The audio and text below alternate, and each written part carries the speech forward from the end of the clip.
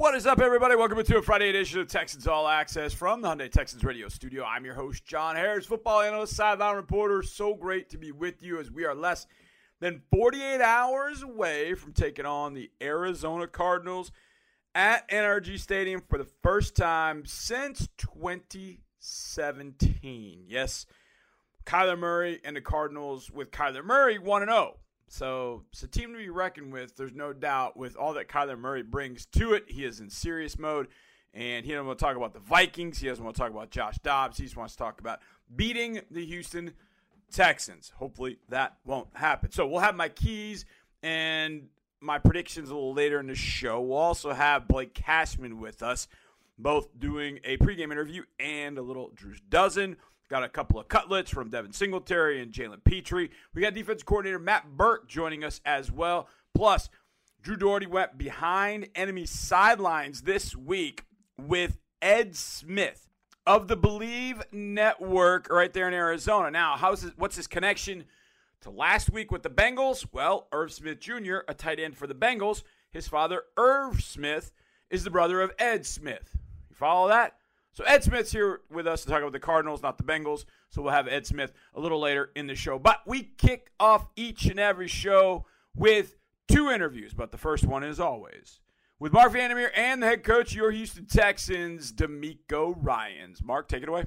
All right, Coach, facing the Cardinals, when you have the ball, what makes them tough up front? What makes them a challenge? And I know Budda Baker's on that back end as well. What about facing the Arizona defense? Yeah, the challenge with Arizona is they are a very complex scheme. They do a bunch of different things. They really want to get their two safeties involved. The two safeties are their best players, so they'll do a lot of inserting the safeties into the run fits, into the pass game, underneath coverage. So they do everything they can to make it as difficult as possible, giving you different pictures, changing up the look, dropping 8 in coverage. So they'll be very multiple in their scheme. We just have to go through our process and execute. If we execute like we're supposed to, we'll be just fine. Well, it's Murray's second game back as we look at their offense, and whatever they've done earlier might be different with him. And from week 1 to week 2 with him, what are you expecting from their attack? Right, expecting them to really rely on what Murray has done in the past. Right, the offense that was ran before, under center, a lot of those things from the Cleveland background really doesn't fit Kyler's style. So I expect them to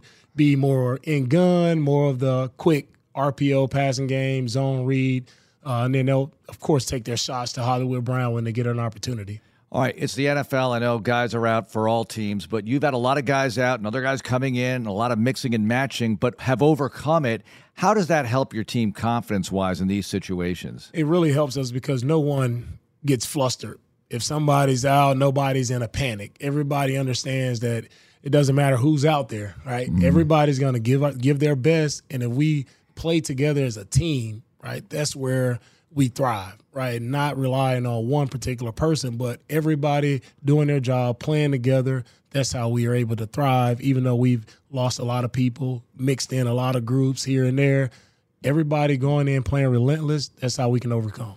You've been playing really well at home. Crowd gets louder. What about communication with the defense? How do you get ready for that? Do you practice with more noise? How do you prepare for that? And we cranked up the music this week because we're expecting our fans to be rowdy, so we cranked up the music on defense to make it difficult for our guys in practice, and that's what we want in our stadium on Sunday. We want it to be difficult for the defense, but if it's difficult for us, now it's a challenge for their offense. So we want to have Kyler confused so he can't do many checks at the line. So hopefully our fans are rowdy and loud because we need them. All right, what about the kicking game phase of this thing? Yeah, the kicking game will be huge. We'll see if we can get some opportunities in the punt return game. They have a really dynamic returner, right, and number 83, Dortch, explosive, really good contact balance, so we have to do a great job of swarming in our coverage lanes, and we'll see if we can get an opportunity in the punt return game as well with our returners. All right, Coach, thanks a lot. Good luck. Thanks, Mark. Also joining us to kick off the show, one of DeMeco Ryans' pet projects. Is that the right way of saying this? I don't know. One of the players that has thrived in this defense under DeMeco Ryans is Blake Cashman. He sat down to talk about this one against the Cardinals with our own Drew Doherty. Drew, take it away. Linebacker Blake Cashman joins us now. You're taking on the Arizona Cardinals. And before we get into the matchup, we talked back in May at a community event, and you were really excited about the defense you're playing in and the position that the coaches had you focused on and said, hey, take ownership of this spot. You've definitely come out and done that. How do you think about your progress, and how do you think it's going in that regard on a personal level? I think my progress has been good. I feel like every week that goes by, I get more and more comfortable, and I had the confidence where I can take, or start to take this defense to the next level. As, the season's gone on, coaches have definitely put more responsibility on my plate, which, I like to see, because I think as a player that tells you you're doing something good. But really just answering that call that the coaches are putting on me, just owning those new responsibilities, new techniques, new positions in the defense really helped me thrive in this defense. And collectively, where do you think you guys are headed right now? I think we're rolling in the right direction. Obviously, we still got a lot of ball to play, but I think we're starting to play some sound football on all phases, and that's what it takes to be, a playoff team, a potential championship team. You have to be executing on offense, defense, special teams, and we're starting to do that. Obviously, there's still things we can be better on, but you see the confidence in this locker room and on this team. You see the energy. We have all the right pieces and what it takes to be in a great spot at the end of the year. And the last 2 weeks in particular, and this happens every game, but especially so the last 2 weeks, all three phases, offense, defense, special teams, you're a part of two of those. Mm-hmm. You guys have come up with massive, massive plays, not just one, but many plays on each side of the ball. When you're doing that collectively, I imagine it just kind of amps up the fun you guys are having, especially when you're winning, right? Absolutely. I mean, you see, I think a Cincy game, like on that kickoff, Dare came down and smacked the... Tattooed that guy. I mean, you just see the excitement from the sideline, and defense is taking the field, but great special teams play, but as a defensive player about to take the field, like, that gives you extra juice without question. And, the opponent's sideline and team is going to feel that energy. Some people don't like to believe that energy momentum impacts a game. You believe in it, though? I definitely do. And great football teams, great teams for any sport, really. The good ones, great ones, they have contagious energy. And I remember DeMeco talked about that all the way back in OTAs, no energy vampires, because he wants everything just be lifting up each other and feed off one each other, because it gives you confidence. You got Kyler Murray and the Cardinals coming into town. They're 2-8, but this does not look like a 2-8 team with him in the offense now. He's only played a game. They won that game last week. What's the challenge that he presents for the defense as a whole when you're lining up against a guy like that? He's a guy that's elusive, dynamic player. He can extend plays, and whenever you can extend plays, it's very challenging on the back end because coverages get broken down. So we really have to be great at our how we assault the pocket. D-line, any linebackers or safeties that are blitzing, like taking the right tracks to keep him contained. And if we do that and our coverage is tight, we'll be successful no matter down and distance. But a lot of respect for him as a player and what he's able to do. And they got a lot of weapons on that team, so we have to play sound football. Yeah, one interesting weapon that you probably are going to tangle with a time or two is Trey McBride, the tight end, coming off a big game. How impressive is he? He's a young guy, second year in the league. Yeah, so I didn't really realize he was just a second-year player. That's a compliment. Yeah, and exactly. And so as I started to watch the tape on Arizona this week, I was like, wow, this guy is getting targeted a lot, and tells you the team and Kyler Murray or whoever is at quarterback has a lot of confidence at that spot or towards him. But he's an athletic, big-bodied guy, and he moves well. He's a playmaker, so if you're matched up on him, you just got to know that the ball, there's a good chance the ball is coming your way, and own your technique, because at the end of the day, your technique's gonna win you the down. You've been a big part of a very successful run defense, top 10 run defense so far this season. What's the test that James Conner? He's averaging better than 5 yards a carry. What's the test he's going to bring to you guys? He's having a great year.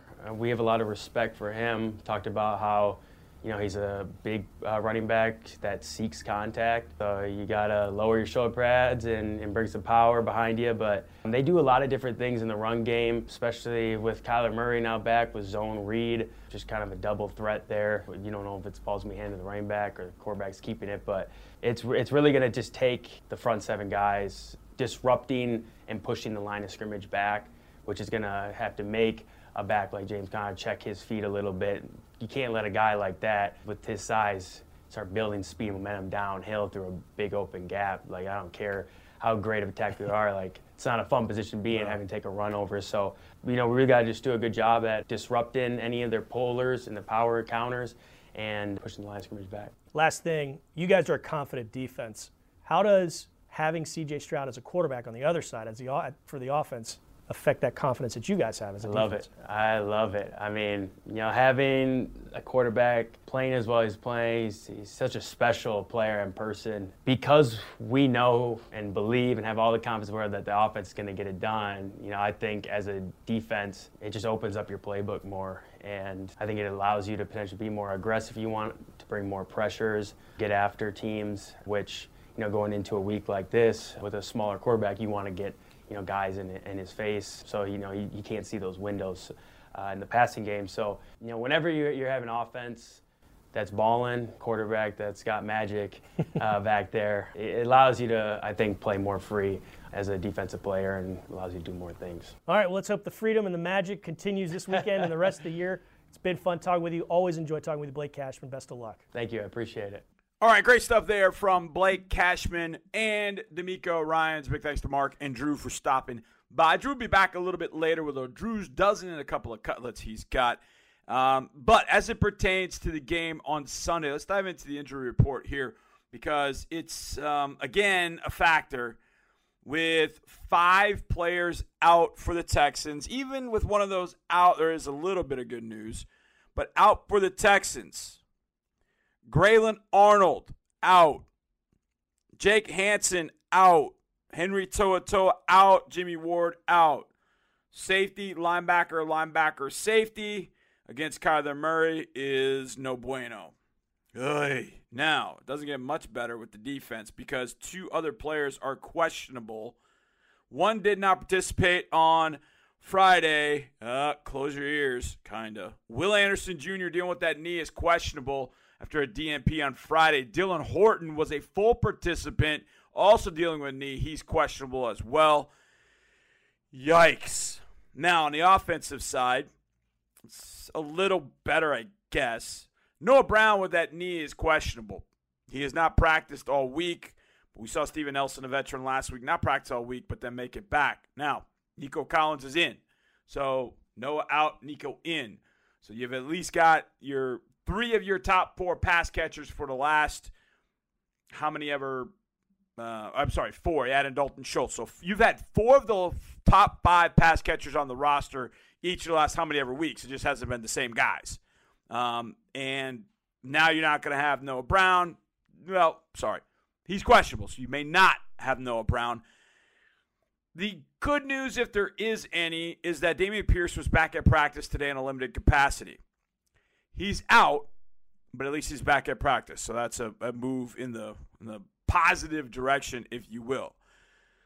So again, out. Grayland Arnold, Jake Hansen, Henry To'oTo'o, Jimmy Ward, Dameon Pierce, all out. Questionable. Will Anderson Jr., Dylan Horton, and Noah Brown. Now on the Cardinals side, you've got 4 guys out.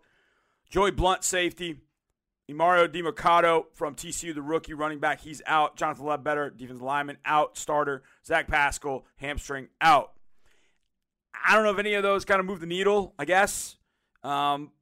These might. Limited participants. Tristan Colon, calf. DJ Humphreys, ankle. Kevin Strong, knee. Ezekiel Turner, hamstring. Michael Wilson, the rookie, dealing with a shoulder.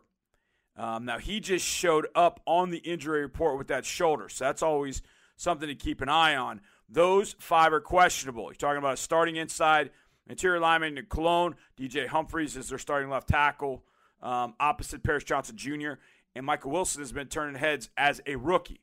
Those 5 are questionable. Jesse Luketa, ankle, full participant, no status, he's in. So you've got 5 out for the Texans, 4 out for the Cardinals. It's a little bit probably slanted toward the Texans, but it is what it is. So there is going to be that transaction email on Saturday that we get that will tell us there's going to be some movement. I don't know about going to IR, but the Texans, if Grayland Arnold is hurt, the Texans don't have enough safeties. I mean, they basically have got Jalen Petrie and DHC. So there's got to be something done at the safety position. What that is, I don't know. But we're going to find out here very soon because Grayland Arnold is out with that calf. So, keep an eye out for that transaction email. Actually, it'll come to you probably in the form of social media of some sort. But, another weekend. And I actually said this the other day to Mark. I said, the crazy thing about what I just read to you is we're probably as healthy as we've been in a long time, which is crazy to think about because you've still got 5 guys out. So it should make Sunday very, very exciting, no question about that. Making Sunday exciting will be defensive coordinator Matt Burke. Hopefully, if the defense does what he and DeMeco Ryan say, maybe it won't be as exciting. But hopefully, Matt Burke will be exciting when he comes up next and he talks some trash about one of the biggest games of the weekend in college football. That's next on Texans All Access. What's up? What's up? Happy Friday, everybody. Welcome back to Texans All Access. I'm your host, John Harris, football analyst, sideline reporter, and proud Brown University class of 1994 alum. Why does that matter? Well, let's get to it here. Mark Vandermeer and I had a chance to catch up with defensive coordinator Matt Burke, alum of Dartmouth. And that's important because those two Ivy League teams face off this weekend at Brown Stadium in Providence, Rhode Island. Go Bruno, get the win over Dartmouth. A little trash talk here between Coach and myself, but we have plenty to talk about before we got to that moment. Right here, Matt Burke with Mark and I. Let's go. Joining us now in the Hyundai Texans radio studio, it's defensive coordinator Matt Burke. Coach, how's it going today? It's going great. How are you guys? We're doing great. Looking forward to the matchup with Arizona. So let's talk about the elephant in the room. He's not exactly the size of an elephant, Kyler Murray. When you think of the Cardinals, you think of him, Coach. So what kinds of challenges does he bring to you? Yeah, obviously a dynamic athlete at that position. Obviously got to go against him last year for a whole year and see how he operated. So just the sort of secondary plays off schedule, moving around, scrambling for first down, scrambling to throw. It's a big challenge for us. There's some of that you can prepare for, Coach, and then there's some of it that you probably can't. So how do you kind of go about that? And even replicating it in practice, what he's able to do off schedule, how do you kind of even go about that aspect? Yeah, because, literally you're talking about unscripted plays, right, and stuff. So you never know how he's going to escape and spin one way versus another. So you just sort of try to, institute your rules of, hey, when he gets out of the pocket or when he starts buying time and moving around, how are we handling that? Who's responsible for him? Who's responsible for the coverage element and how you balance that stuff. So, again, there's going to be the specific way it happens on Sunday. It's, you can't really plan for that. So it's more of just what are our rules when this starts happening and how do we try to keep it from happening, obviously first and foremost. Yep. When you were there, what was he like in practice? How much improvisation would he do within the framework of the offense or getting out of it to try to make plays against the look team or whatever? A little bit. I think it was a little bit more in practice, you try to sort of practice the perfect play. It's essentially in hey, okay, this is where we want the ball to go, where we want the throw to go. It was so natural for him to be moving and get out of the pocket that he didn't have to practice that a lot. You know what I mean? You see just when in the moment, he's just pretty dynamic.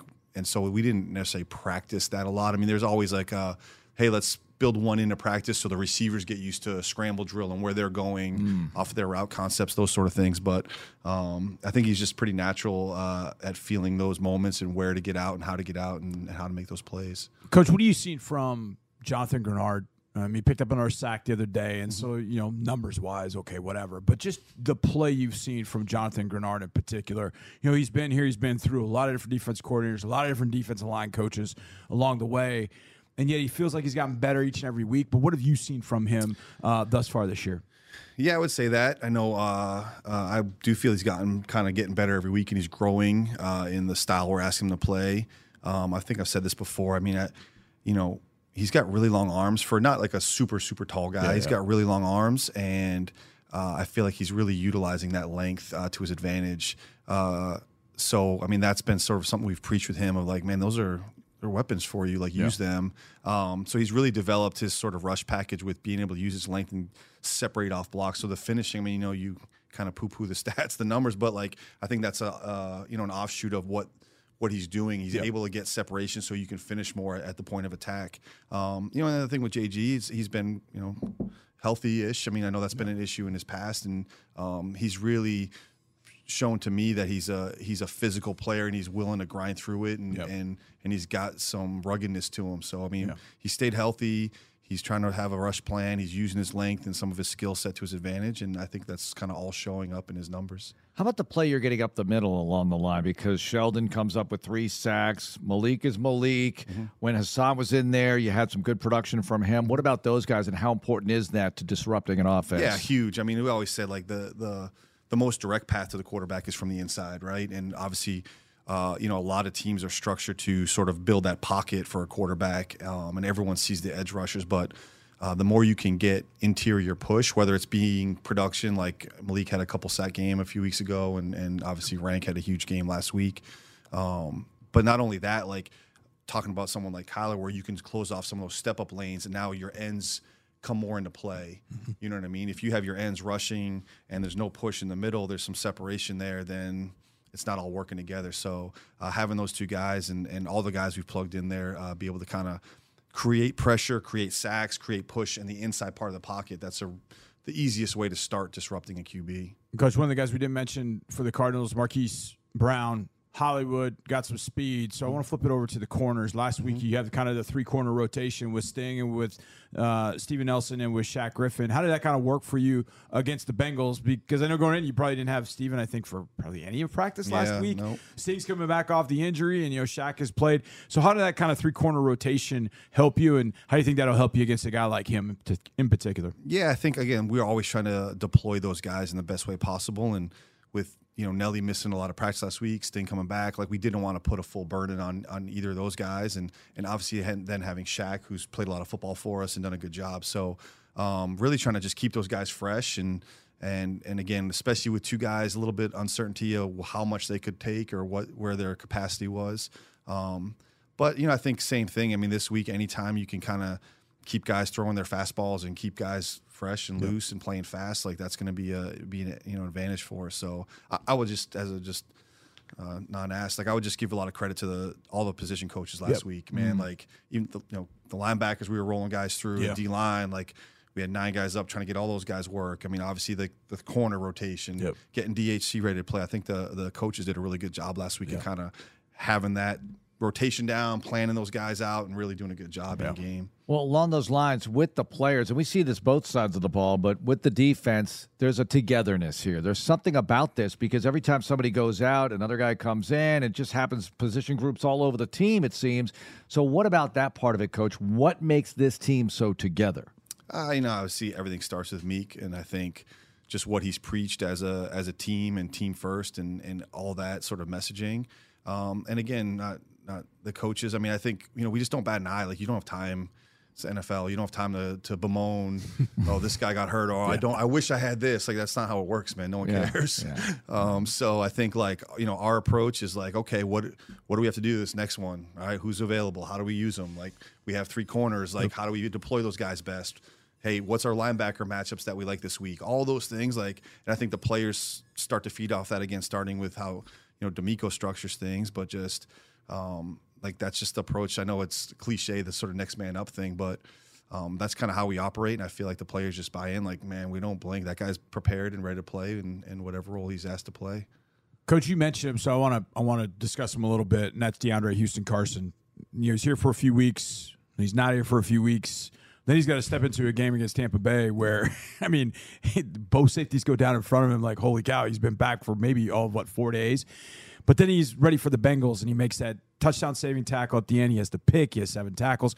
What are you seeing in his play, the fact that Jimmy, MJ, and Eric aren't able to go, but he's able to step in there and make plays for you? Yeah, I mean, I think even his sort of first stint here with us, just a true professional. Yeah. And I think the reason that he had success on Sunday was he was just always in the right position. Yeah. Like, and he's really sharp, like practices with intent, like studies, learns. So on Sunday, he was never out of position. And so then you make the plays that come to you. So he's in position when the ball gets a little bit overthrown to intercept that. He sees the long one break out. He puts his head down and runs, and that's how he practices. He finishes at the ball every practice. So he says, I'm going to go finish the ball. Gets that guy down at the 7-yard line to help us. The tackles, he's in the fit, So I think just his approach as a professional veteran guy, like he's just such a steady dude. He always was in the right place at the right time. All right, I have a very important question now That means because this is not. Dartmouth and Brown are playing this weekend. Oh, let's go. And we've got alums of each school, Johnny from Brown and Coach from Dartmouth. So what's going to happen here on Saturday? Dartmouth will lose. No, I know this. If we need some help. We need. I never thought I'd say this. We need Yale to beat Harvard. But wow, if Dartmouth wins and Yale wins, then we steal a piece of the title here. So we're going big green in a runaway. Okay, in a runaway. Our buddy James Perry will get this done for Brown. Okay. We'll finish with a solid regular season, a winning regular season for the first time in a while. But we do have to beat the Mean Green, so this is an odd year. So I think odd years, that means we're up in Hanover, I think. Brown's hoping to just have a winning season. We're talking about titles up in Hanover. Ivy League title here, Johnny. Baby steps, Coach. Baby steps. So we've been down in the muck a little bit, so we got to get out of it. So a big win. Listen, we beat Princeton already this year. We beat Penn already this year. I think they're named the Quakers. Aren't they pacifists? I don't know how this works. I don't know. But okay, I got to ask you this. Wait, before we go, fellow Ivy Leaguer, who do you hate more, Yale or Harvard? Because every Ivy Leaguer that didn't go to those two schools. Honestly, I'll say sports hate. It's sports hate. Yeah, sports hate. Okay. I'll say when I was there, Princeton was kind of our rival. Yeah. When I played, they were always our last game, so we always finished with them. And at the time, we were good and they were good. Like when I was there, Penn, Princeton, and Dartmouth were kind of the three. Yep. That were kind of having success. Then, when Murph got to Harvard, he kind of turned that around there in tough twos. So, like, for me, like, Princeton was always we always finished with them, and it was always a big game, like title implications, kind of those type of things. So that was kind of around. I coached at Harvard, so I got a little soft spot for Harvard. So if I had to pick. God, now I know this. Oh, man. This just changes. Man, they were the worst. They were the worst. They would run through our warm-up drills, and I was like, okay, senior year, if they do that again, we're gonna go. We're going to dance. And then they were already down on their side of the field. So either way, everybody's got that Ivy League team. If they're in the Ivy League, they hate. I'll tell you who I never. I get Princeton, though. I understand I'll that. tell you who I never gave any consideration to was Brown. We never worried not. about him enough to. Of course not. Years of struggle. Coach, thanks a lot. Good luck this week. I appreciate it, guys. Coach having some fun at my expense, but that's okay. Both teams 5-4. Brown cannot win the league or tie for the league. Dartmouth can.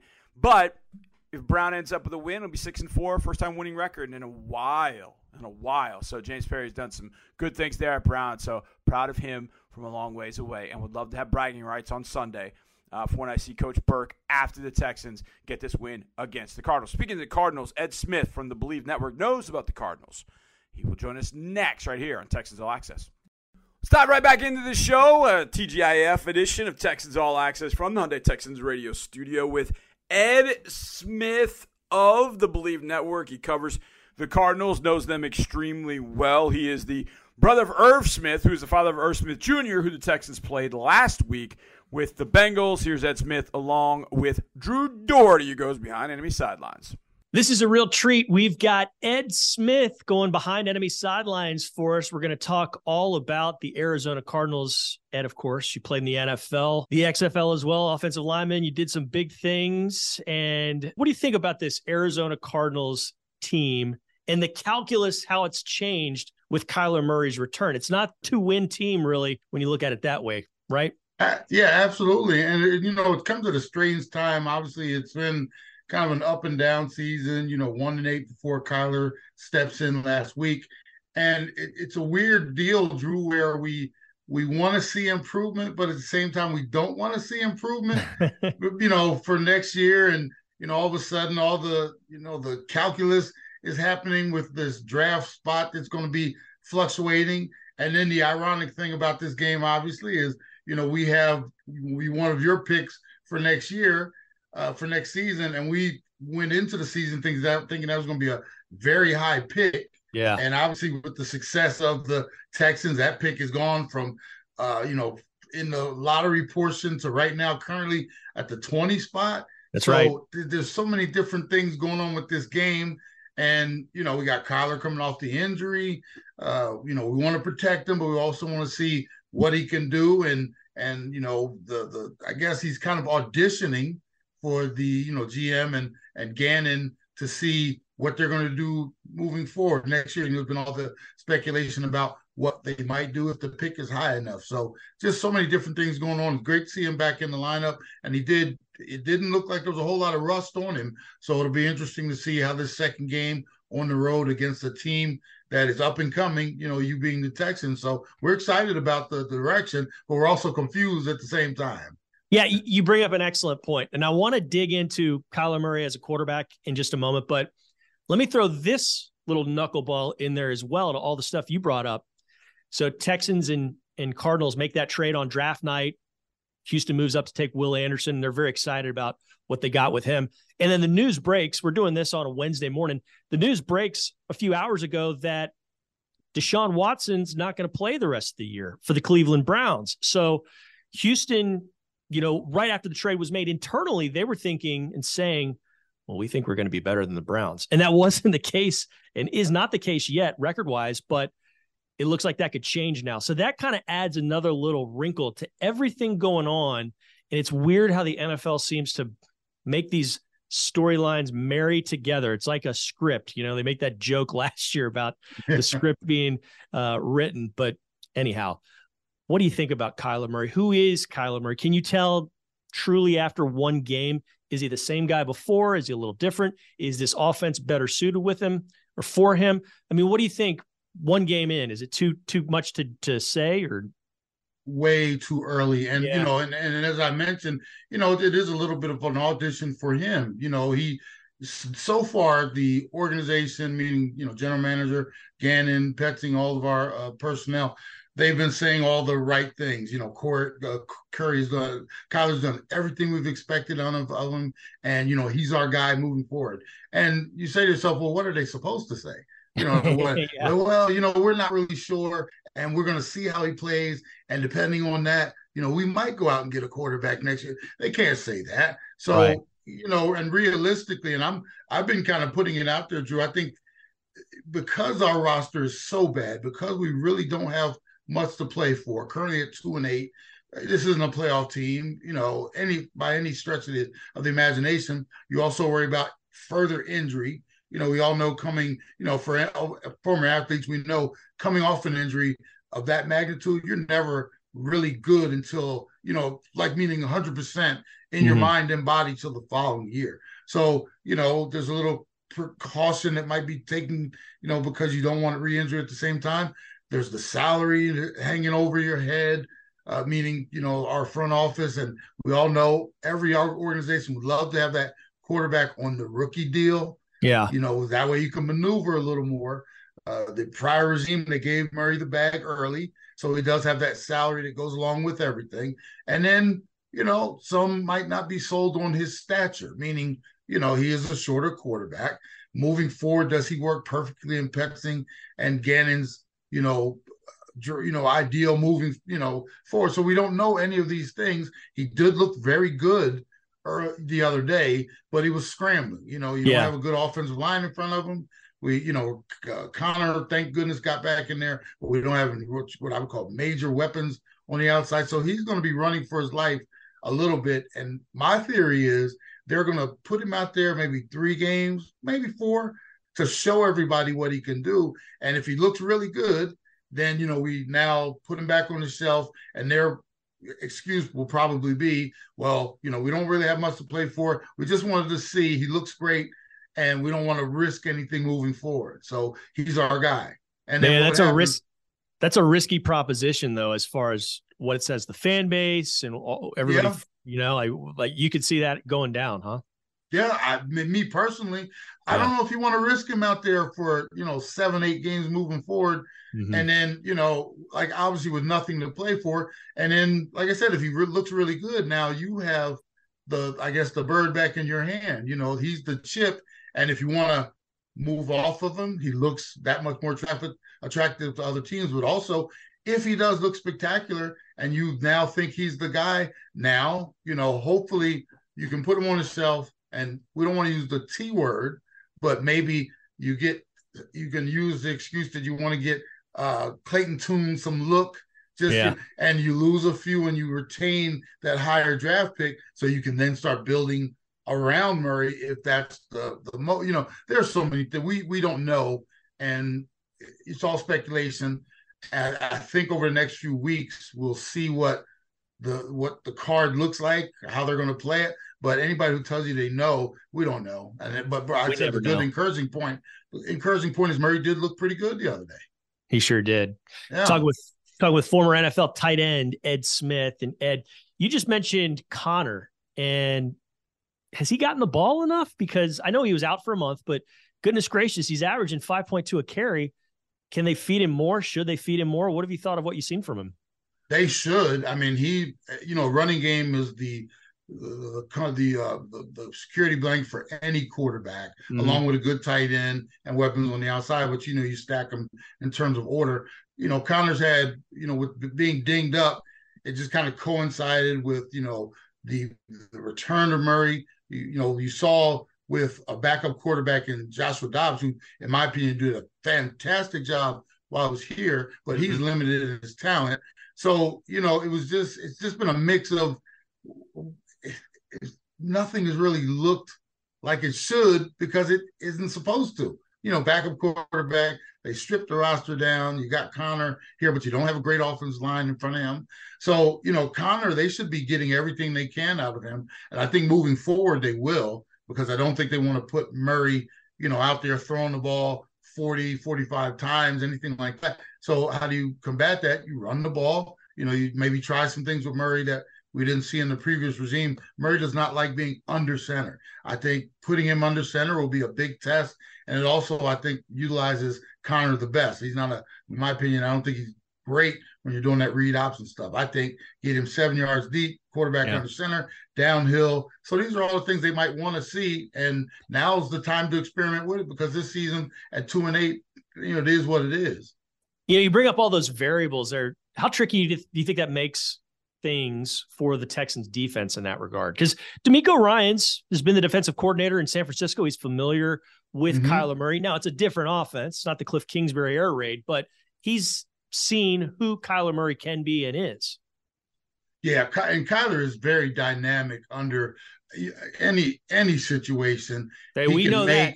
Hey, here in Texas, I mean, you've got to come up with a really strong argument to say that anybody in the history, I'm talking like the last 150 years, history of the high school game has been better than Kyler Murray. Now, listen, we're talking about the NFL, but we know who Kyler Murray is, even though he's a kind of a Dallas area guy and we're down here in Houston. So, got to respect it.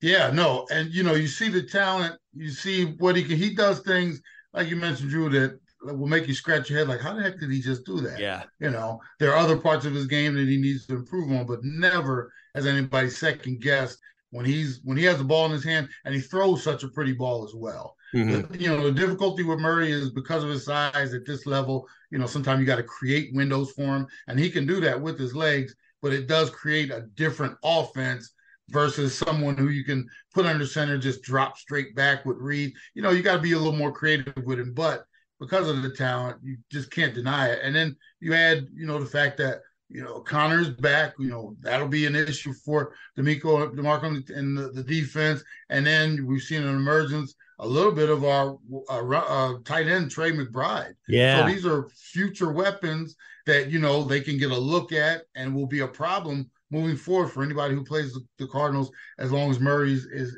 playing quarterback. But, we're optimistic here because it has looked so bad in the circumstances.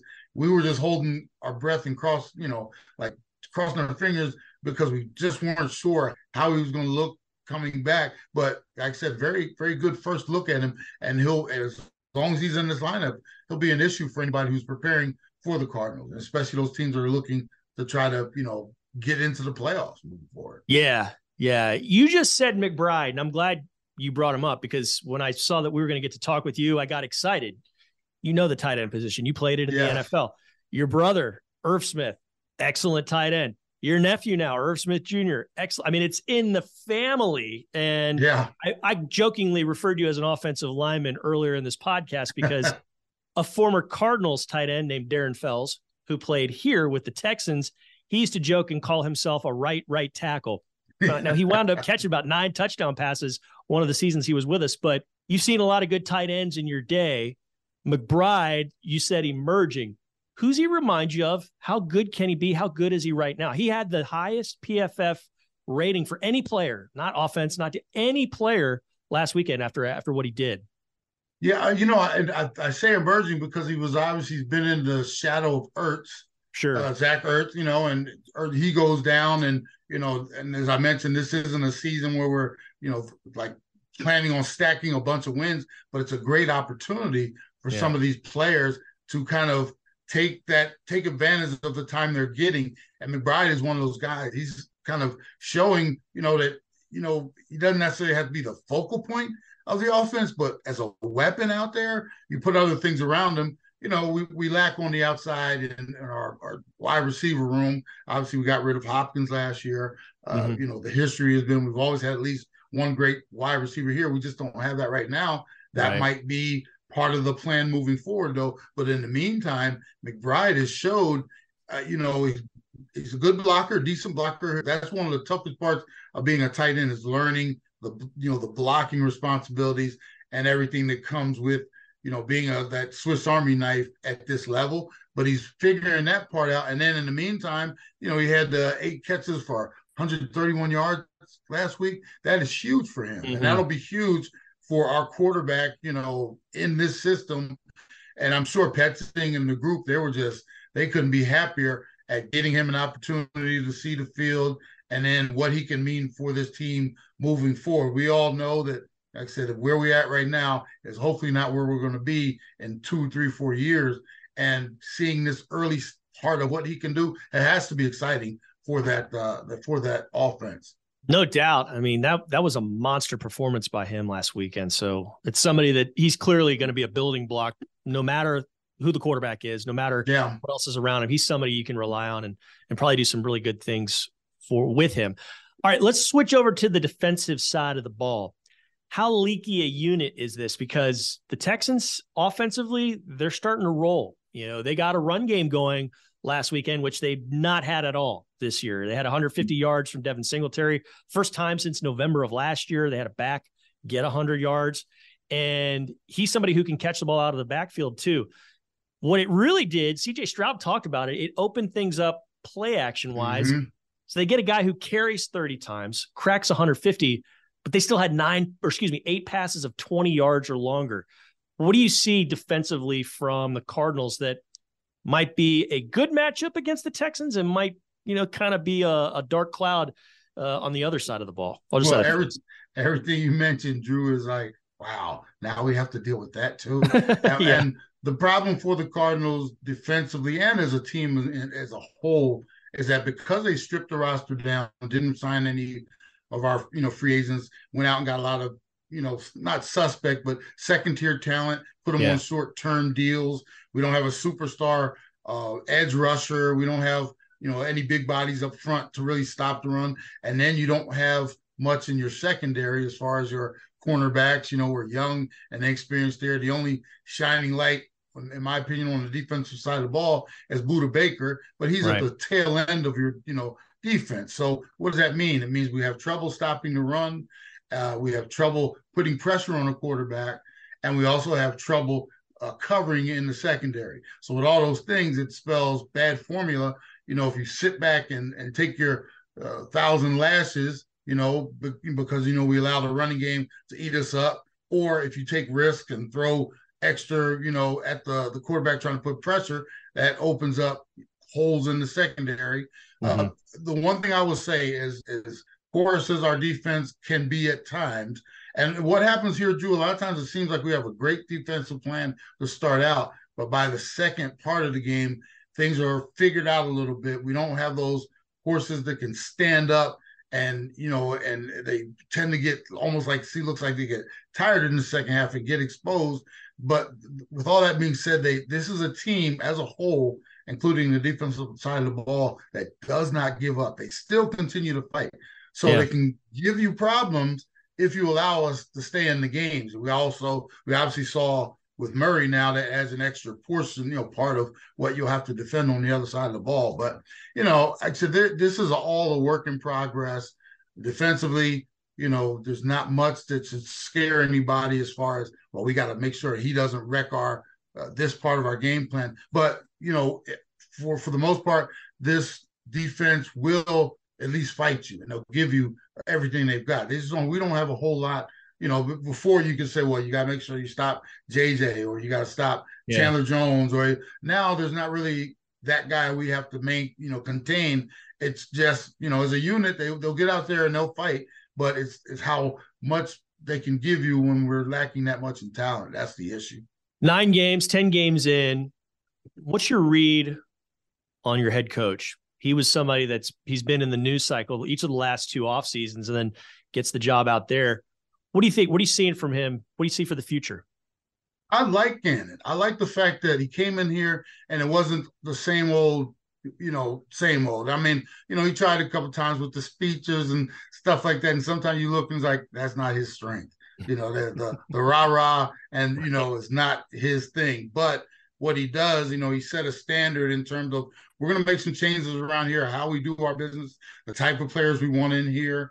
And that's what I've been impressed with. And the fact that, as I mentioned just a minute ago, they will fight you to the last whistle. Now, like we're swinging with wiffle ball bats right now. We don't have those aluminum bats to get at you, but you will see this team will continue to fight. And that's a good sign, because I said at the beginning of the year, it's not going to be about the wins and losses totals, especially because we didn't know when Kyler was coming back and what our quarterback situation was. What I was looking for is how these guys either win or lose, what they look like rather than the final score, meaning are they out there and they're fighting to the last whistle, or do you see guys out there giving up or freelancing? It looks like every player, and he started off with, in training camp, there was new rules, no eating in meetings. You got to be there on time, holding everybody to a standard, which I'm sure you're seeing a difference over there with, your head coach. And that means a lot, and then the wins and everything will come later. It's how everybody's handling their business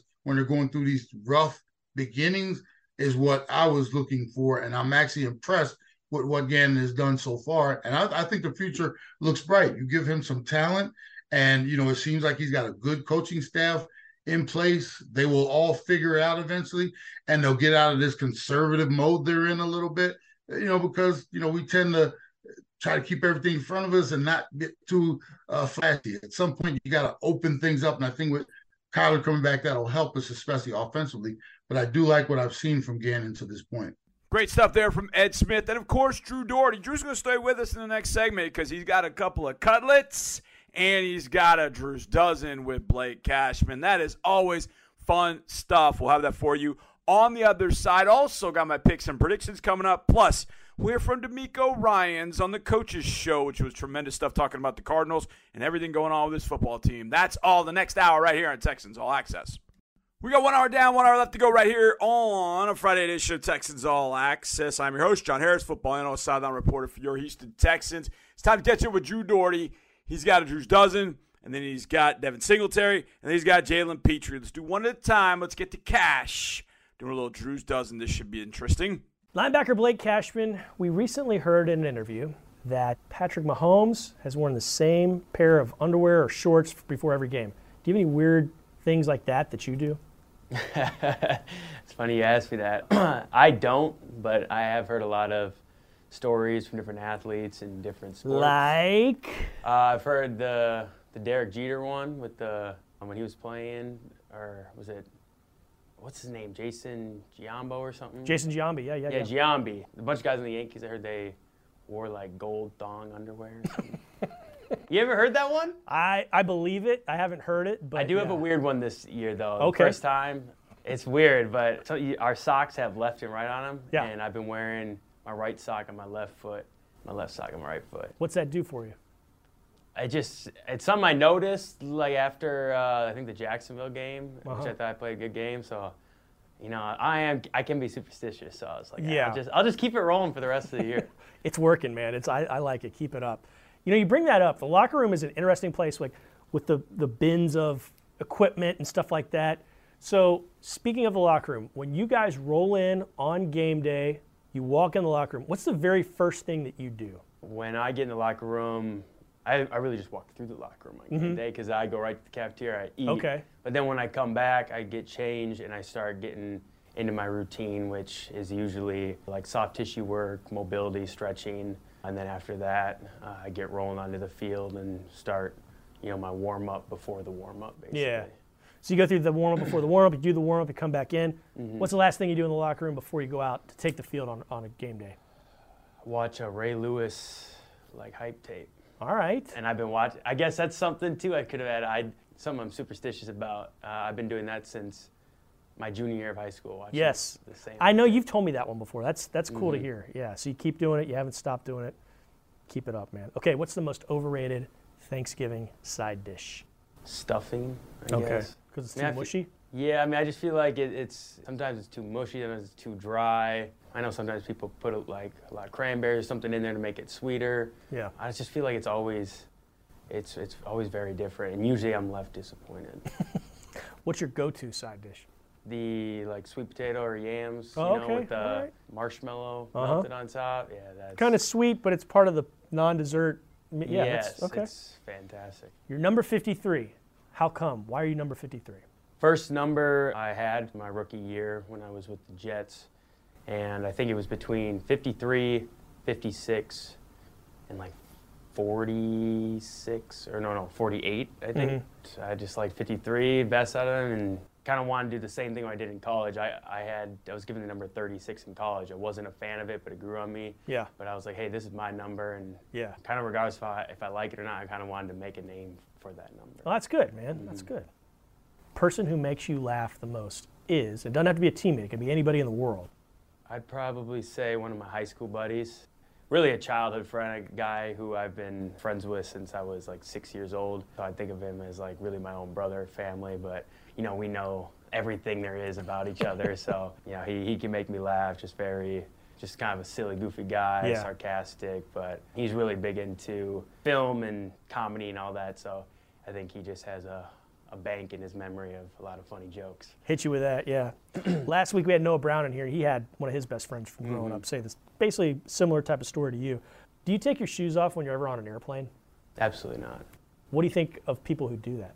It disturbs me a little bit, I'm gonna be honest. I really feel like if you're in public, unless you're at the beach or something, you should have your feet covered.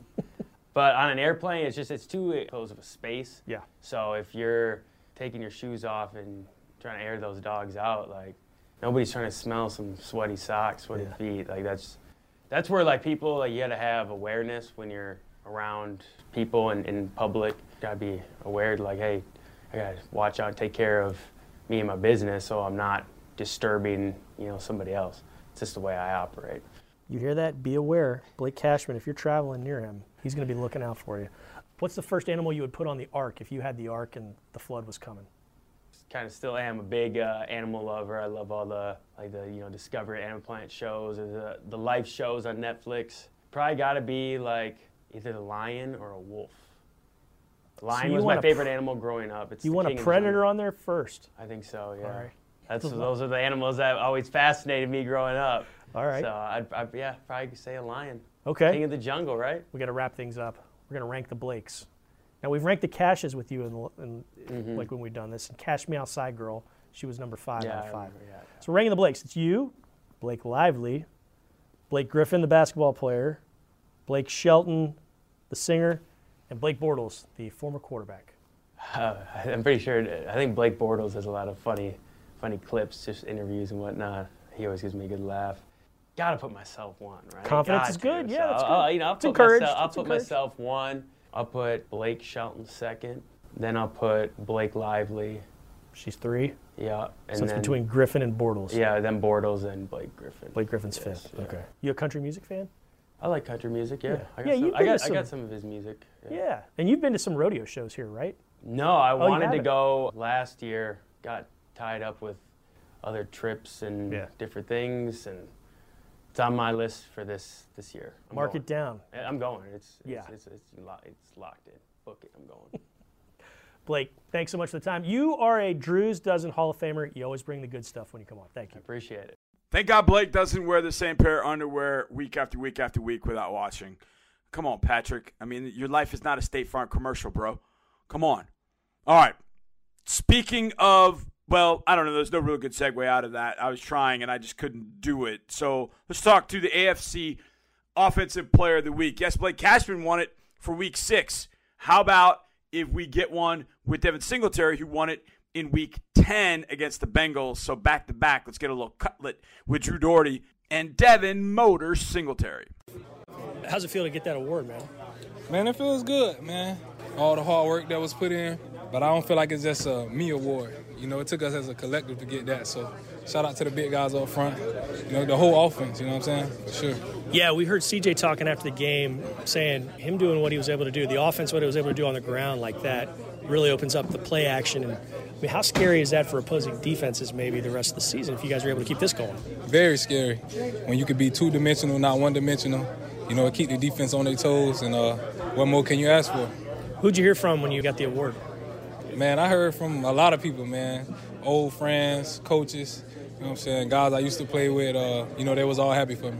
How excited are you about this week, the challenge ahead with the Cardinals, and what you guys might be able to keep on doing? Man, very excited, you know, just taking it 1 week at a time. Excited to see how, you know, this week turns out for us. Last thing, what do you think about that combo of the Battle Red helmets, the Color Rush uniforms that y'all are going to wear on Sunday? That's lit. I like that, man. That's going to be tough. It's always good when you can put them red helmets on. To go with that all blue, that's tough. Thank you so much for the time. Yes, sir. Appreciate you. Congrats to Motor. Definitely deserved for what he's been able to do. Not only that week against the Bengals, but, you know, biding his time. I mean, keep in mind, I was actually thinking about this driving up here. Against Atlanta, he didn't have a touch. And now last week had 30 catches, 30 carries, 1 reception, 31 total touches. My goodness. Now, a guy who I know had a couple slip through his hands the other day, wanting to make a big play, needing to make big plays this week against Kyler Murray, and that is Jalen Petrie. Let's get a little cutlet with Drew and Jalen. Jalen Petrie, what's the challenge with Kyler Murray at quarterback? How's this offense look, as opposed to what you'd seen on tape, you know, the weeks before he got back? Yeah, I feel like the offense is talented offense. You know, they got some dynamic players, especially with Kyler back. They're doing a lot of more different things. You know, they're trying to pass the ball a lot more, but, you know, they're a run-heavy team. But a lot of talented players. You know, 6 is a great player, 2 is a great player, 4 is a great player. Like, it's a lot of good players on that offense, and I think they do a lot of things well. So, good challenge for us coming up on Sunday. You guys just passed the halfway point of the season. Does that seem it's so far off the end of the season, or it's going to be here quickly? When you look at it that way, what do you feel, or what do you think? Man, me personally, I feel like it's going to be here quickly, and I'm just trying to take advantage of all this time that we have, because I know in the offseason I'd be really bored and really wanting to be in season. So, you know, I'm just trying to take advantage of all the reps that I have, you know, looking forward and just trying to have fun out there with my teammates. These last couple of weeks have been really fun, and, you know, it's been exciting, you know, getting these wins. How much fun is it going to be back home? Crowd will be loud, all that stuff? Oh, it's going to be real fun back home. You know, hopefully we have a sold-out crowd, and everybody just come out and we just get turned and get the dub. You like that uniform combo, the Battle Red helmets, the Color Rush? I love the red helmets. Red helmets always do it for us, and I feel like it's always a good little change-up for us, for sure. Last thing for me, the guy that you locker next to is Devin Singletary. Motor just got named AFC Offensive Player of the Week. Or how happy for him are you? Extremely happy. You know, Motor puts in the work every day. You know, he's another guy that breaks the veggie meter. And, you know, he's legit. Yeah, like, he's legit. We seen him throw the touchdown in the beginning of the season, and glad that he was able to run it in this time. And, you know, he had a great game with 150 yards. So excited for him going forward, and I know he's going to, you know, continue to improve for us. Jalen Petrie, thanks for the time. Yes, sir. Appreciate you. Confirmed 100%. Lip balm in his waistband. I confirmed that after the game against the Bengals, and then I brought mine out from my pocket. Now, I had pockets on the field in my pants, so I have a nice place to put it. But I understand it, man. I keep that lip balm as close as I possibly can, especially if it's a little chilly out. So I definitely had to have it for Cincinnati, and you know Jalen Petrie had it for that game as well. Now, I didn't do my keys earlier because we had Matt Burke on and we had Ed Smith, so I'm going to do my keys to the game next. In addition, my predictions. So we got a lot to do. The next segment is going to be beefed up, baby. Let's go right here on Texans All Access. What's up? Welcome back to a Friday edition of Texans All Access from the Hyundai Texans radio studio. I'm your host, John Harris, football analyst, sideline reporter. It's week 11 in the NFL. I mean, we're over the halfway mark. It's game 10 for the Texans. It's the Arizona Cardinals.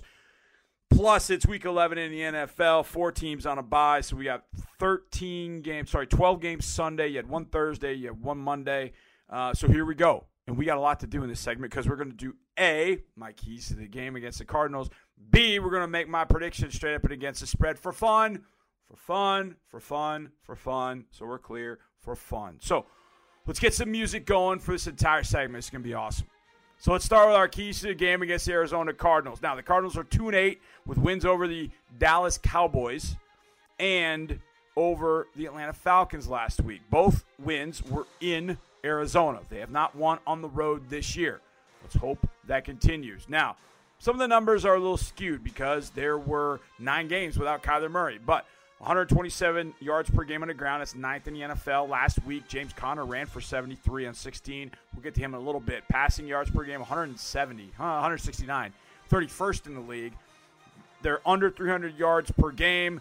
Offensive coordinator Drew Petzing is an interesting guy from what you hear around the league, but he's got his hands full against the Texans defense, but he also has Kyler Murray back, and that is the very first key to the game against the Cardinals offense. I call it creatively executed football.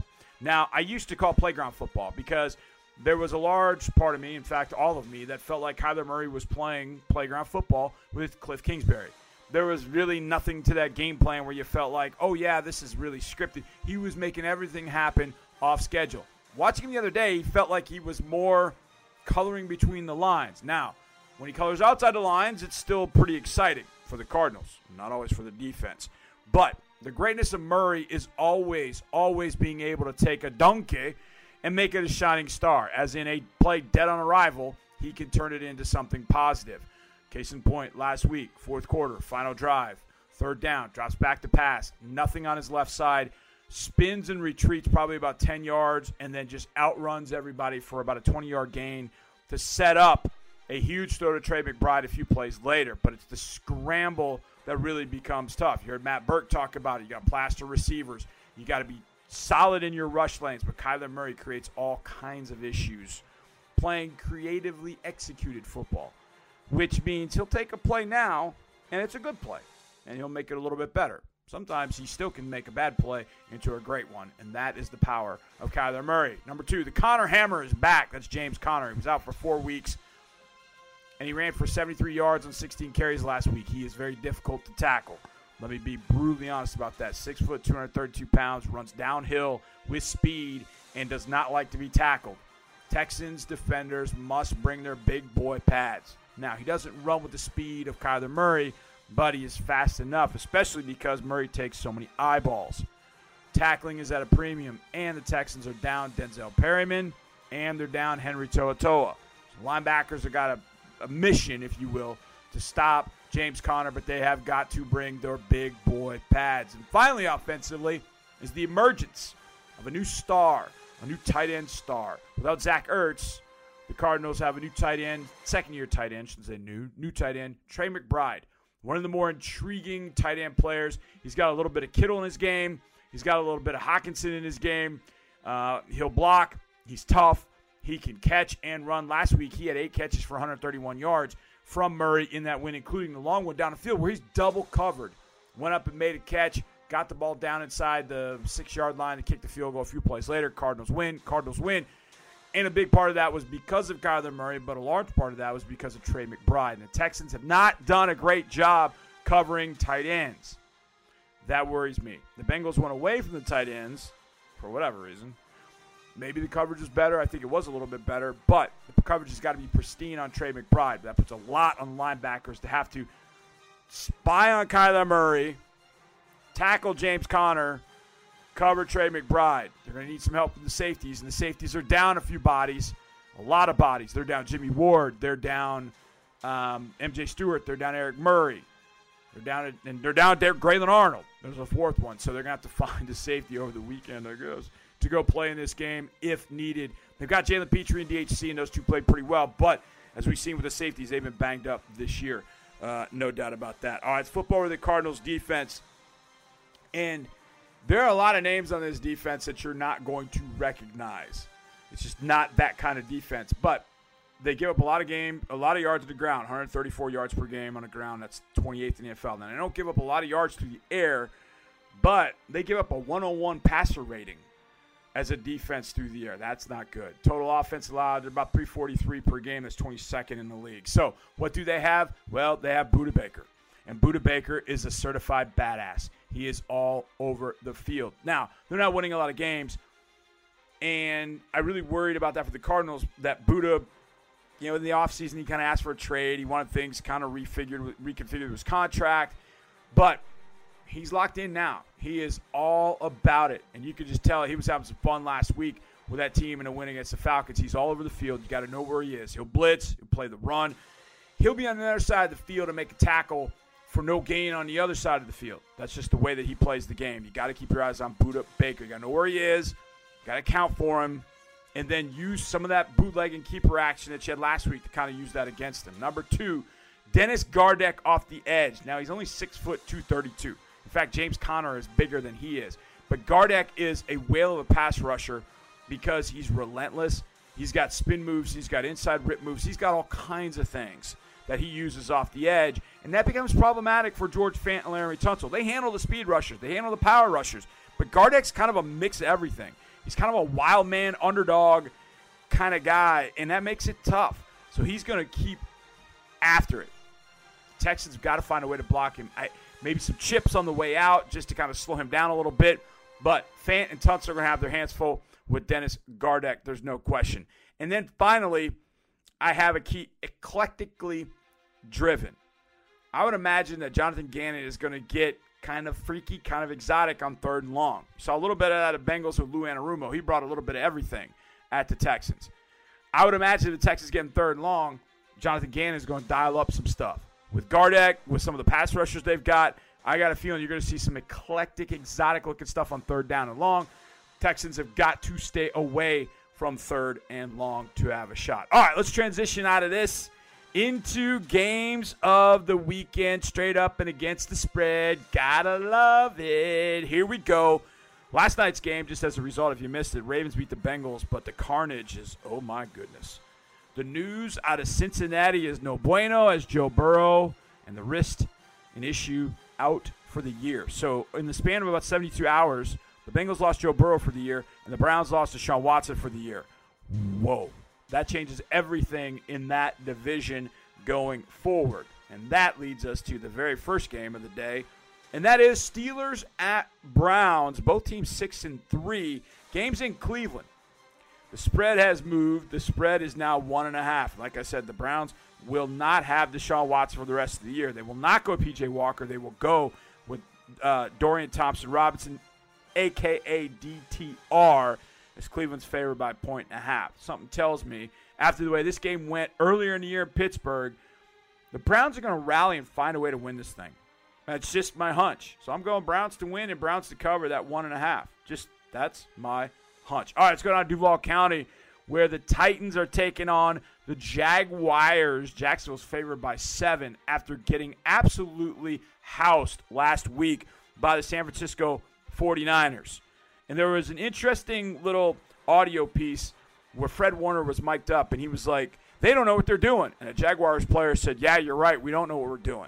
I got a feeling that things are going to be simplified this week for the Jags, and they're going to win this football game against the Titans, but they will not cover. This will be a 5-6 point game. Jaguars will win it to get to 7-3. Titans will lose to go to 3-7. And if that happens, that means the Titans will have been 3-14 in their last 17 games. Just think about that for a second. 3-14 in their last 17 games, that happens. So Jags win. Titans will get the cover. I'll give them that. The Raiders, the 5-5 Raiders, are heading down to Miami. Negative body clock game as this game will kick off at 1 Eastern, which will be 10 a.m. for the Raiders' body clock time. Taking on the Dolphins 6-3. Now, the Dolphins are coming back from their game in Germany a couple weeks ago. So they're fresh. The Raiders have gotten 2 wins in a row. So, hey, they're feeling good about things. Doesn't matter, though. Miami's going to get this win. They're favored by 13, all those things considered. And I think they're going to win this by more than 13. This feels like, at a minimum, 2 touchdowns, 14-point win for the Dolphins. That'll get a win and a cover for Miami. The Cowboys are going to Carolina. And I saw a nugget this afternoon that said that Carolina has been working on their silent count for the game, considering there could be a lot of Cowboys fans there. Dallas is favored by 10.5 in Carolina. Frank Reich has taken back the play calling for the Panthers. It's kind of a mess there for the 1-8 Panthers.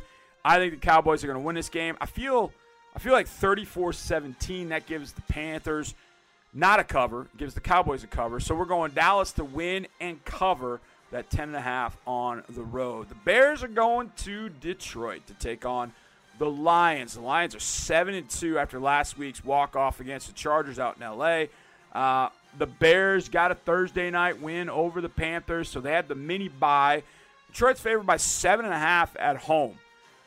I feel like with Justin Fields coming back for the Bears, it could get kind of exciting, but not that exciting. I feel like the Lions are going to win this thing 34-24, 38-24, something along those lines.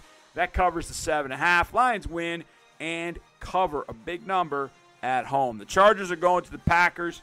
The Packers are just 3-6. Need the Packers to win some games here. And it would be nice if they beat an AFC team. So I'm going to give the Packers a little bit of an upset. I feel like the Chargers are better. They're favored by 3.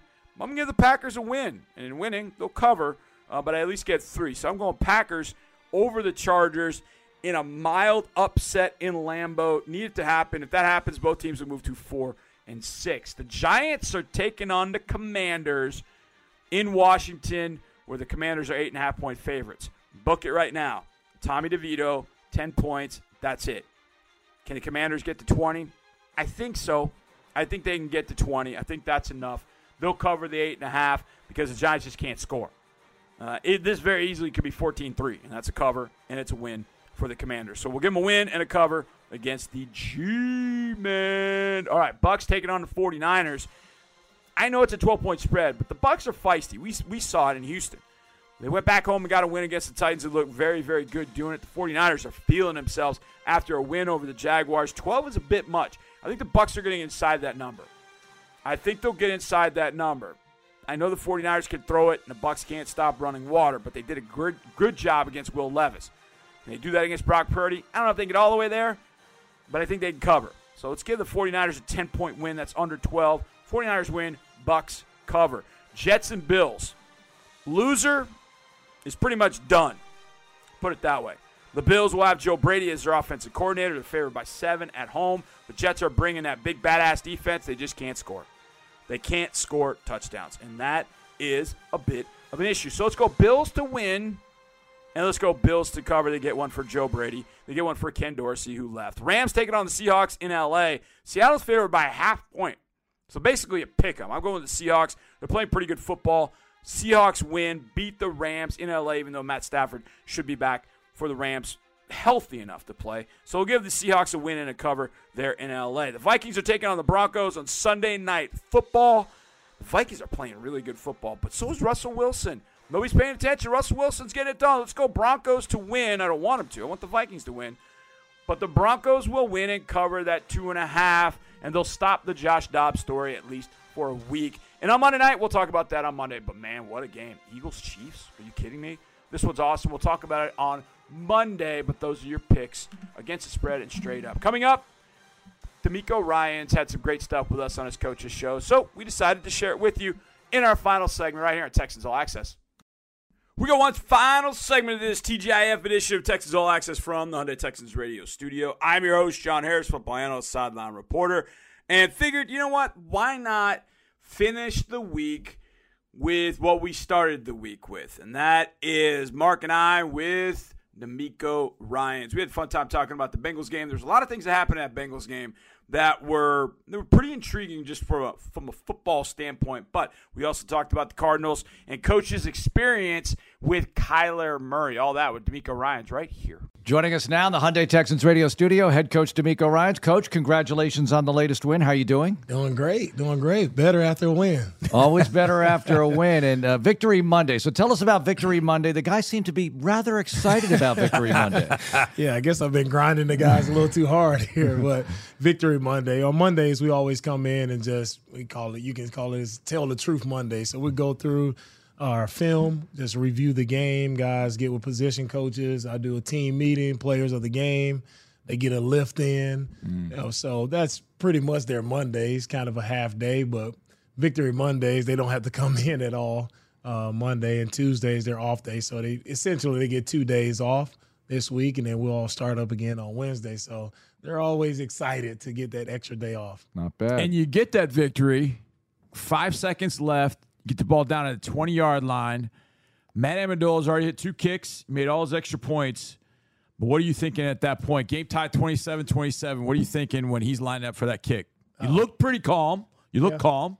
I was calm. I felt like we were definitely within his range, but even we got further, right? That play by Noah getting even further than we needed to.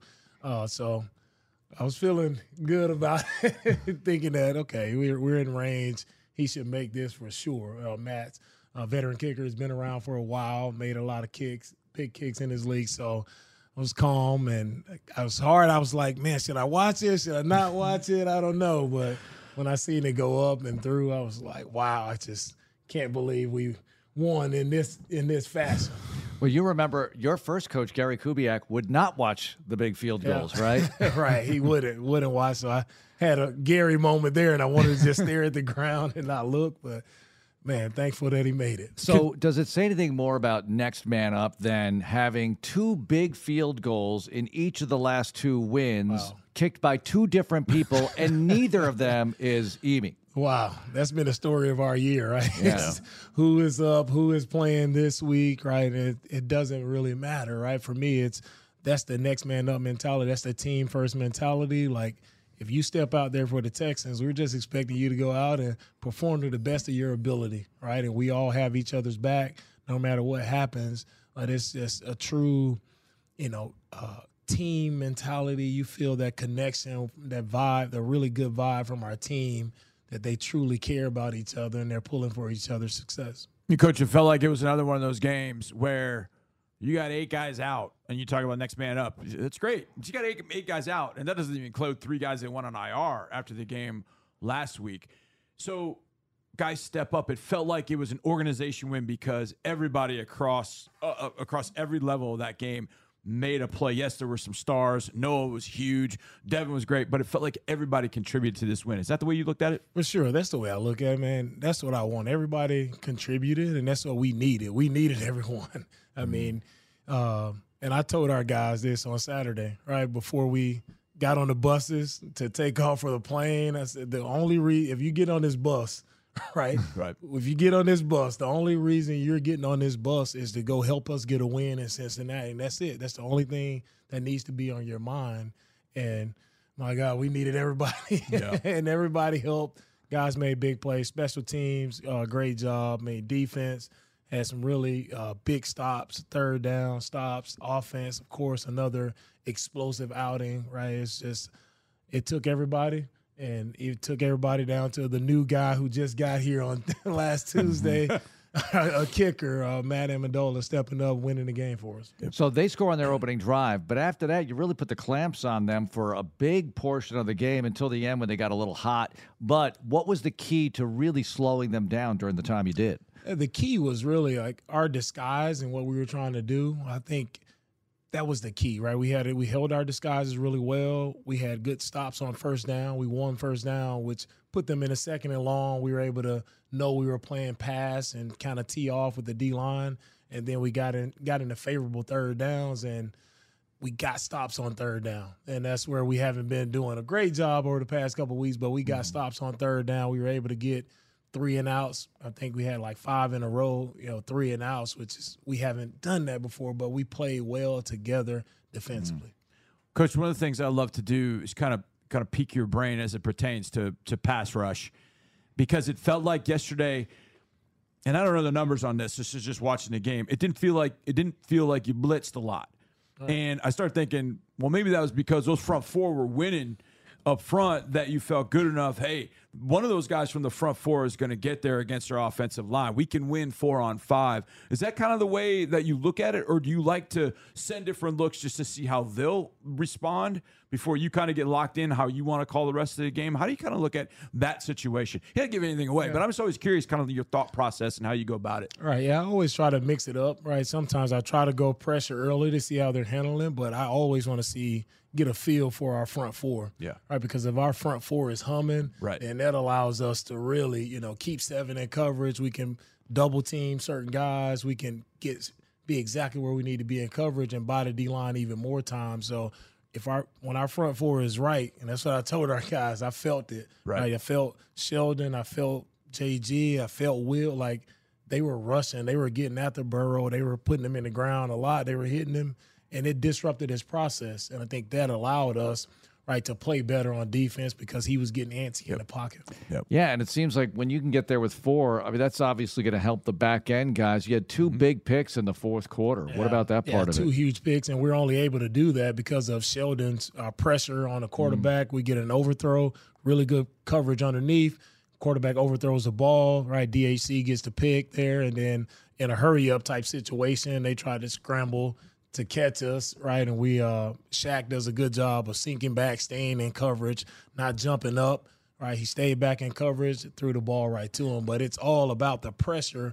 When the quarterback feels that pressure early on, even if there isn't like enough pressure, he's just going to get antsy. It's going to move him. It's going to speed up his process, and that's exactly what we want. Well, you're top 10 in a lot of categories, but rushing defense would be one of them. And what goes into that? What's the key to being good against the run? I know I ask you this almost every other week, but it really is interesting to me how you're able to do this week after week. Right. It starts with, again, our edge setters. So our defensive ends, how they set the edge. If they're physical, right, they contain the run and just box it in. So our guys, linebackers, nickels, all right, our 2 D tackles, if they're just, our edges are set and they force the ball inside, now those guys can secure the tackle. When you get beat in the run game is when you don't set the edge on the perimeter and the ball circles you guys get outside. And Will and JG have done a great job. Dylan Horton, all right, Jerry, they've done a great job of setting the edges over the past few weeks and,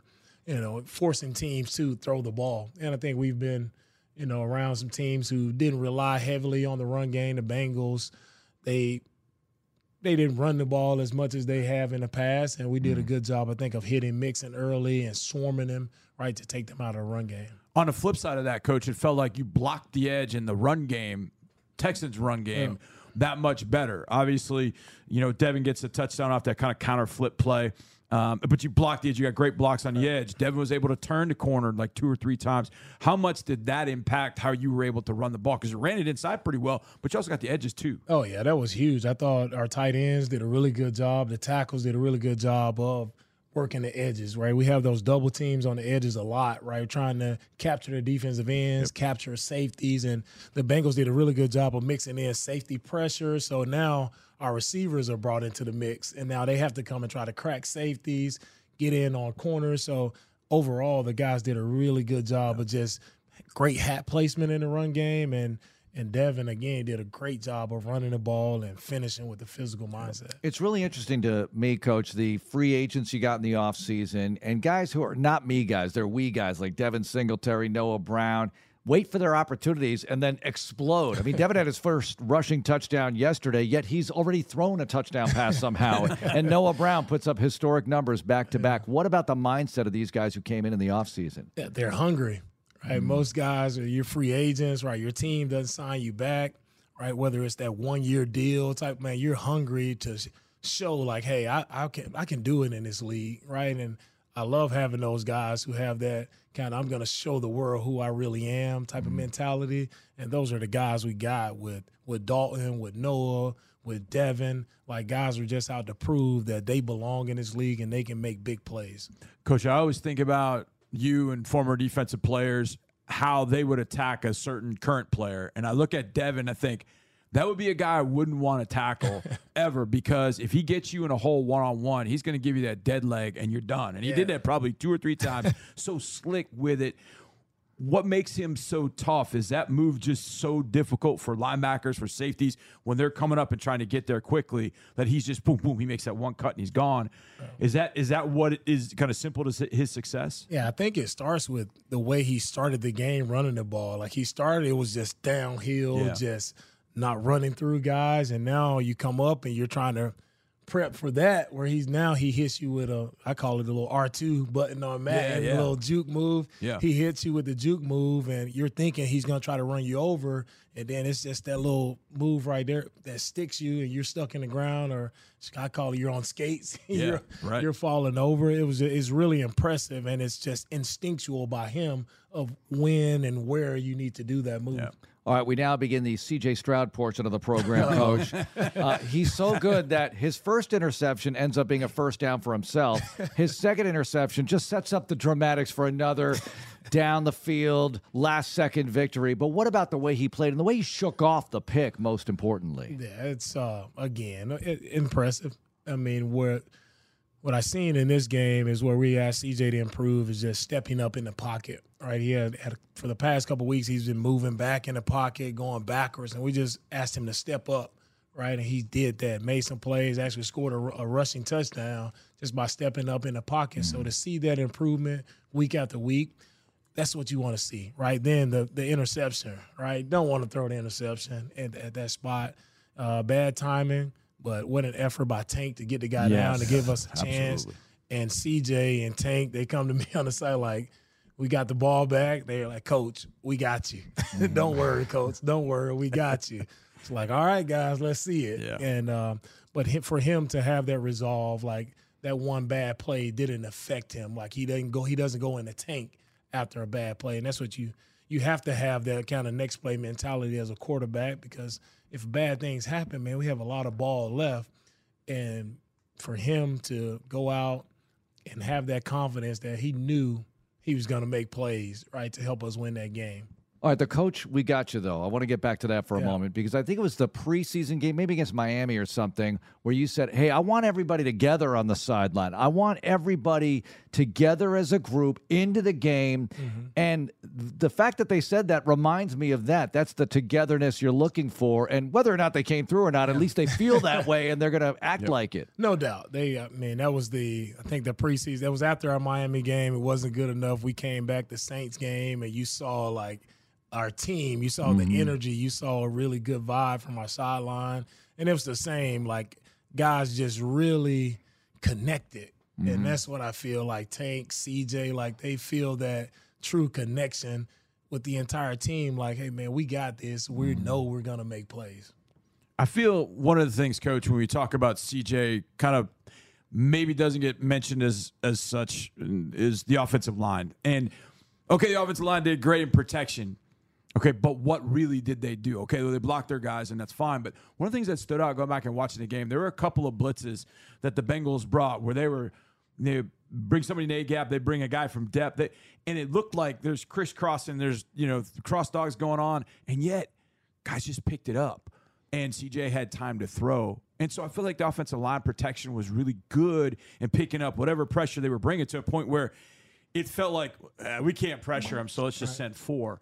The second half. But the offensive line protection, how did you see it? How did you feel that group was able to protect CJ yesterday? That's always key, right? When we're talking about CJ, we're only talking about him because of the protection and the time that he has, and not only the offensive line, but also the backs having to step up and block the tight ends. Like, everybody is involved in the protection, and those guys, again, did another great job.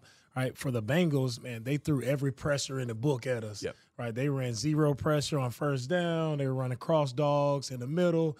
Every pressure you can think of, nickel, safety, they had it. Right, and I think, why did they do that? I look to it as like, that just shows the respect that they have for our quarterback, and trying to confuse him, give him as many different looks as possible, and for him to know his answers versus the zero pressure, and speed it up and make them pay. Like, it's just really cool to see that growth and improvement, to see how much respect other teams have for him to even try to run that much pressure at him. And our O-line, the way they picked it up, awesome job by them. Yeah. All right, I know you're vaguely familiar with Arizona, having faced them so many times with the 49ers organization, but what are we seeing here on Sunday, Coach? Because this is Kyler Murray, Connor. This is a different team than they were a few weeks ago. Brand new team. The record doesn't really mean anything. Right, the Kyler Murray show. You guys got to tighten their shoelaces up a little tighter. You're going to be running around a little longer. All right, this week. One thing I always remember about Kyler is you got to cover him twice, right? Because if it's not there on his first hits, like he's going to start to move around, and now you have to really what we call plaster on defense, where you really have to man the closest guy in your zone and stay with him. So our D-line is going to have to rush a little bit longer than they've done in past weeks because Kyler is just he's phenomenal at moving around in the pocket. And then you add Connor in the mix. You talk about a physical back who runs downhill, powerful back. It's going to take everybody swarming him to get after him as well. So, Coach, for your linebackers, what's a big teaching point? You talk about defensive line. You got to rush a little bit longer. You got to keep going. If you get your hands on them, you got a shot to bring them down. DBs, you plaster those receivers, and then you're on them. What's your kind of key for the linebackers? Because I would imagine with Connor and with Kyler, it's kind of not two different ball games, but it's kind of two different approaches. How about your linebackers and facing those two? Yeah, definitely two different approaches. When it comes to the linebackers, first in the run game, they have to handle Connor when it comes to the run game, and they have to be physical. It won't be one guy bringing him down. So you have to put body on body, right, and really wrap him up. Yep. That's going to be the key for those guys.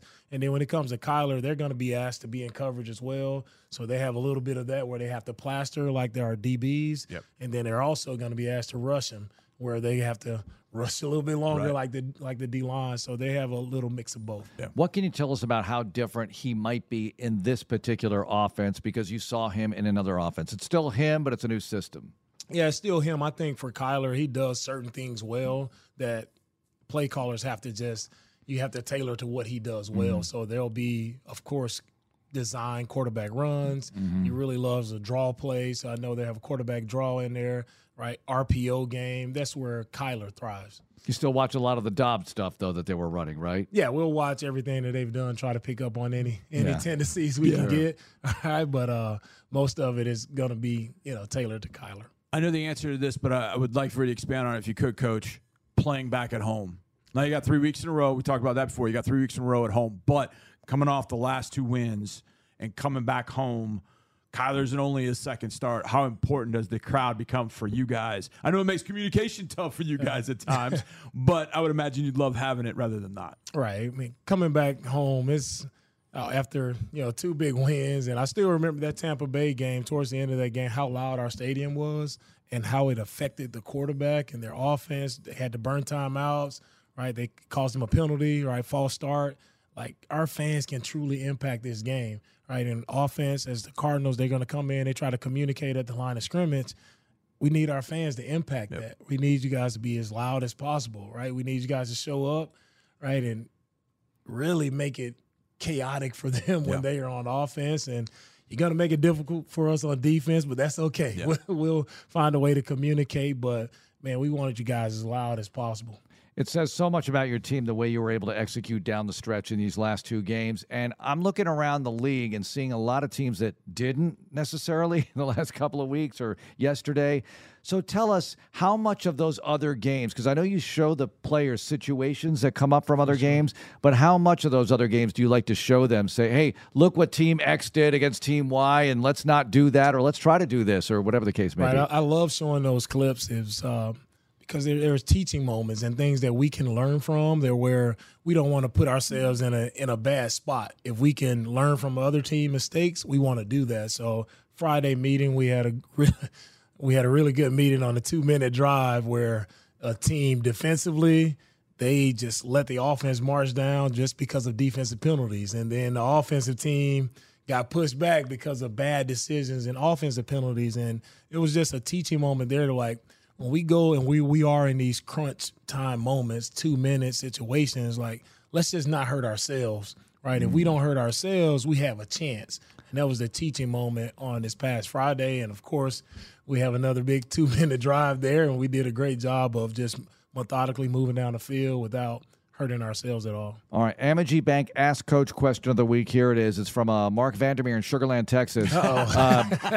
Youth league coaching, because I'm coaching my kids' basketball team, 10-year-old kids, Coach. So what advice would you have for youth league coaches here, dealing with little kids, trying to get them to play well, but still have fun and learn, that kind of thing? Patience.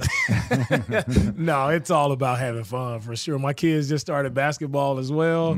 It's all about them just having fun and making sure the kids are just learn, a couple fundamentals of the game. But the most important thing, I think, is kids just having fun. Having started my coaching career with middle schoolers from the age of 12 to 14, the absolute key is to have fun. Sometimes I took it a little too serious, but you got to have fun. You got to find ways to make the game fun. You got to make it competitive, and you got to have fun. Now, at the NFL level, you still got to make it fun. You still have to make it fun in some way, shape, or form, but a little different. Fun, as I put in air quotes. Winning is fun, and so winning on Sunday is a massively important deal for the Texans. Sitting at 5-4, could get to 6-4 with the win. We know what that sets up the following week with the Jags, but we're not worried about that. We're worried about slowing down Kyler Murray and the Cardinals at NRG Stadium, as they did in 2017, the last time the Texans beat the Cardinals.